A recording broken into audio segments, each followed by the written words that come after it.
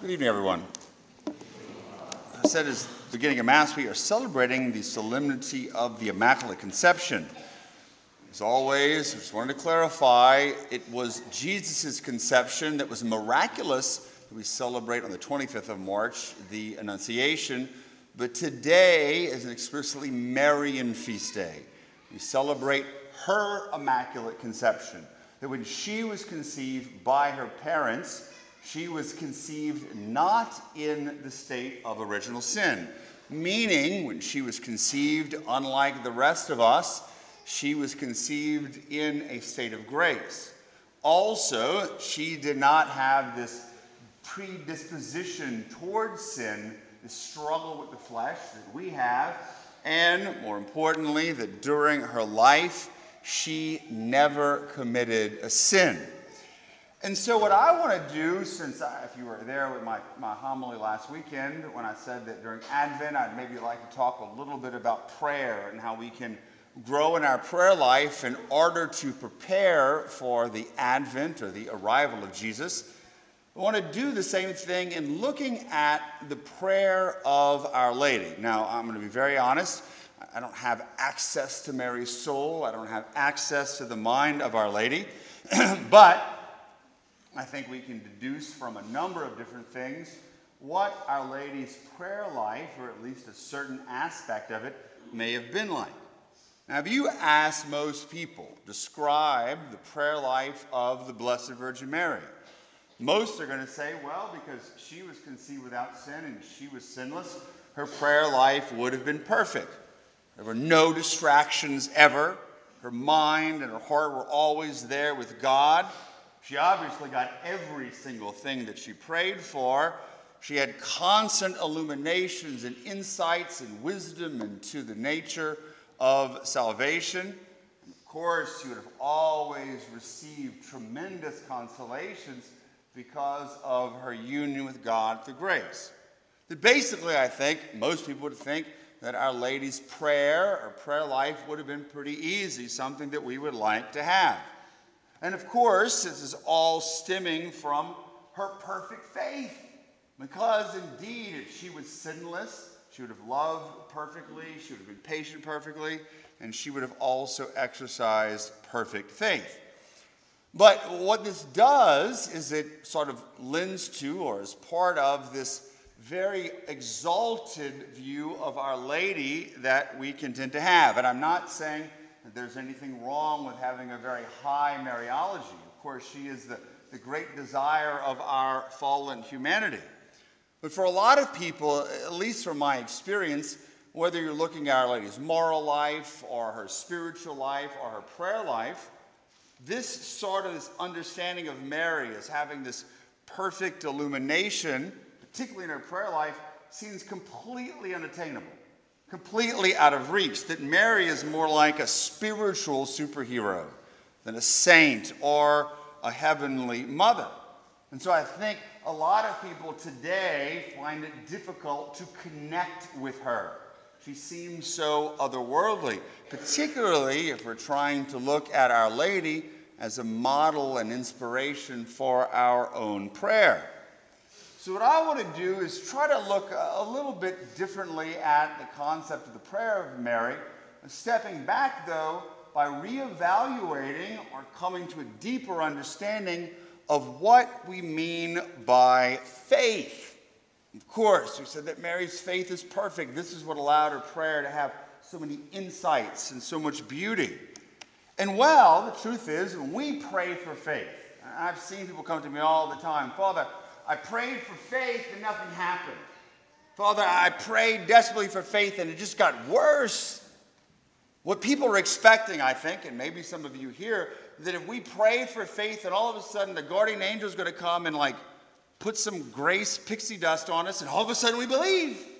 It just becomes easy. Our mind opens up. We understand all the mysteries. There's a light that shines in the darkness. And we have tremendous faith in Jesus and can move forward.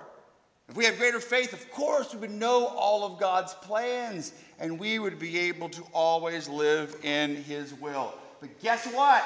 This isn't faith. Most people believe this to be faith, But they're wrong. It's a saccharine, sweet type of faith. It's not what it is at all.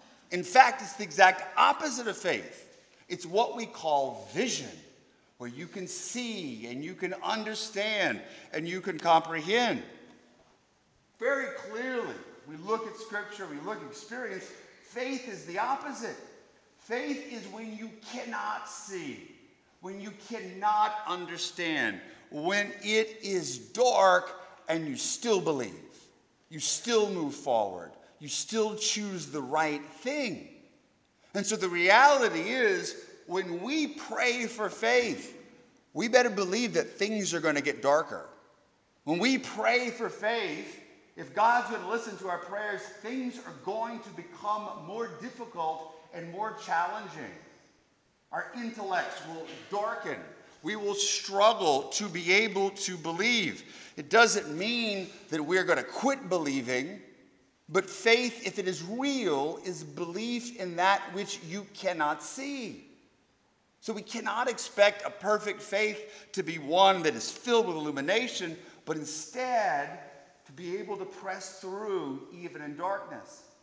And we see it in the lives of the saints, and many of them experiencing the dark night for their own purification, but also in the lives of saints like Therese of Lisieux and St. Teresa of Calcutta, who lived through extreme periods of darkness, trials of faith, of which they continue to persevere through. Mother Teresa for 50 years. If you read Scripture, if you read the Catechism, if you read the saints, this is what faith is. Belief even when it is dark. So if this is true, that the person who has the strongest faith is the one who is able to press on in darkness rather than light, then guess what?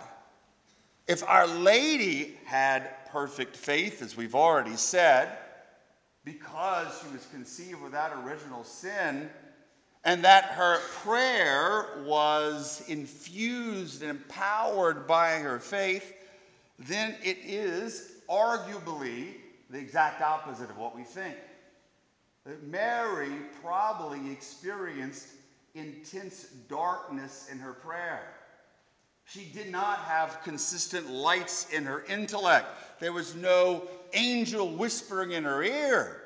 And as it got further along, arguably, it became darker, eliciting a greater response of faith from her intellect, her will, and the depths of her soul. Now, I'm not saying that Our Lady doubted or she had any disbelief, but I'm sure she did experience that darkness and that dryness, wanting to see, wanting to understand, seeing her son suffering, but not grasping the whole plan. She didn't understand it during her life. And that's why she experienced that great suffering in her heart. The great suffering, yearning for God, yearning for this resolution. But it wasn't all clear to her. In fact, it was probably less clear than it would be to myself or any of you. She couldn't anticipate or understand what was going to happen. She had to press forward in faith. The most perfect faith, which arguably endured the most perfect darkness. But it is indeed this sort of faith that would have animated the prayer of the Immaculately Conceived Virgin. What would it have been like? And again, it's hard to describe, taking from Scripture and experience. I can pose a few things for us to meditate on. One, whenever Scripture says that Mary pondered or meditated on all of these things in her heart, doesn't mean that she had it in her heart and she understood it. It all made perfect sense. In fact, just the opposite. She didn't understand. She didn't grasp it all. And she would take it in that darkness and that struggle and turn it over in her heart, giving it over to the Lord, desiring a deeper understanding, but all the while believing the Lord is going to do something, not giving up, pressing forward as she kept these things in her heart. Number two, from the Magnificat, when she claims out and realizes that her soul is filled with the Lord and magnifies with it, this darkness This faith helped her understand and grow in poverty of spirit, not grasping or claiming to know that she knows everything or demanding to understand things. No, she was empty and she understood out of that act of faith and therefore allowed the Lord to fill her up, even though she may not have been fully aware or cognizant or experiencing of it. This struggle, this moving forward in the darkness and following her son helped her to grow in that poverty of spirit. And finally, and the most important thing, through her prayer and understanding, of course, meditating on things in her heart, giving them to Jesus, of recognizing her own poverty, of crying out for the Lord's grace, that she was able to love even through the darkness and even through the night. And sometimes when maybe there were no words that came forward, she couldn't meditate on Scripture. Her heart was still filled with love for God, for her son, for the apostles, for others. And it was this love, even though it maybe couldn't express itself in words, is what gave her light through the night. And that prayer was probably often this movement of love in the darkness. Even though I don't understand, even though it is so dark, I don't know why my son has to go through this, I can still choose to love. And that's what illuminated the night that she experienced.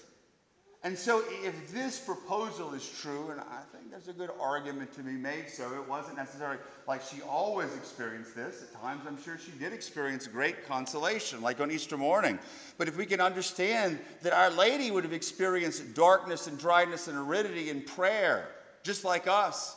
If sometimes it got really, really difficult to press forward in faith, but she still did it, it's easier for us to identify with Mary. She becomes more like one of us, even though she was sinless. But even more for us to understand that she knows what our prayer is like. She understands what it is like, not as a result of sin, but as a result of grace, to go through darkness, to experience this trial, to be able to move forward. And so she can offer great consolation. She can be there with us when we're struggling with our prayer. That she is not foreign to understanding what we are going through. And so we can look at today's gospel in conclusion, that annunciation. The angel didn't explain everything to her. She was confused. She didn't understand. She even had some fear, but she was still able to say, may it be done unto me according to your word. That great fiat, even as things were not clear, the fiat as this ultimate expression of faith, as the rest of her life and her mission laid in front of her. She still chose to believe. She still chose to love, all animated by grace and the faith that she had in the Lord and his guidance, his grace, and his plan for her in all of creation. Amen.